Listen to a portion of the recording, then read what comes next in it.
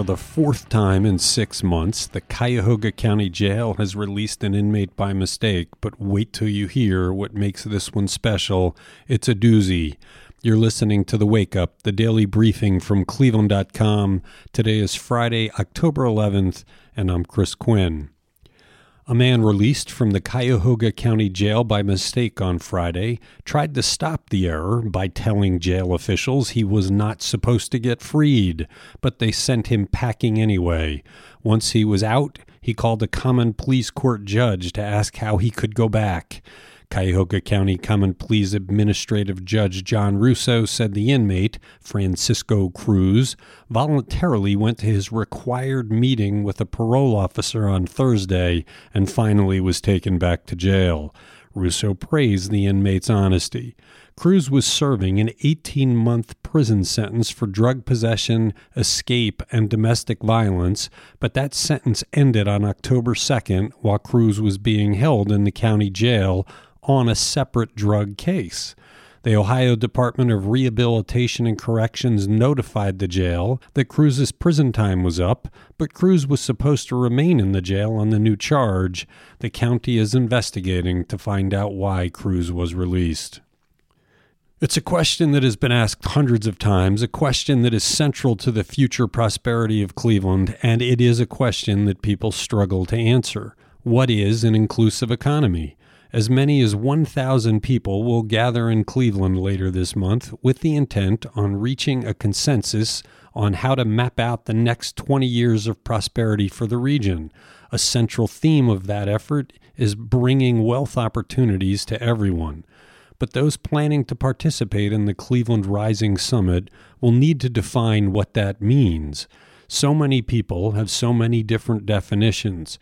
As a prelude to Cleveland Rising, Cleveland.com published the perspectives of 7 people involved in the discussions Thursday. Working with PNC Bank and IdeaStream at Cleveland.com, we will host a Cleveland Connects forum next week on the same issue. For more information and to get a free ticket, visit Cleveland.com/Cleveland Connects. Cuyahoga County will invest in helping residents break free of opioid addiction with a big chunk of the $23 million it has received so far as a result of its lawsuits against the companies that created the opioid crisis. County Executive Armin Budish and County Council President Dan Brady visited Cleveland.com Thursday to announce their spending plans, and the biggest chunk, $5.4 million, will go to the county agency charged with dealing with addiction. That board will add beds and treatment so it can treat hundreds more people than it does now. Another $3 million will go to hospital emergency rooms for a program that links people seeking treatment for overdoses to programs that get them clean. Some of the cash will be aimed at helping inmates who are addicted in the jail. And down south a bit, Summit County Executive Eileen Shapiro announced Thursday that she has formed a task force to discuss how that county will spend its share of the opioid settlements.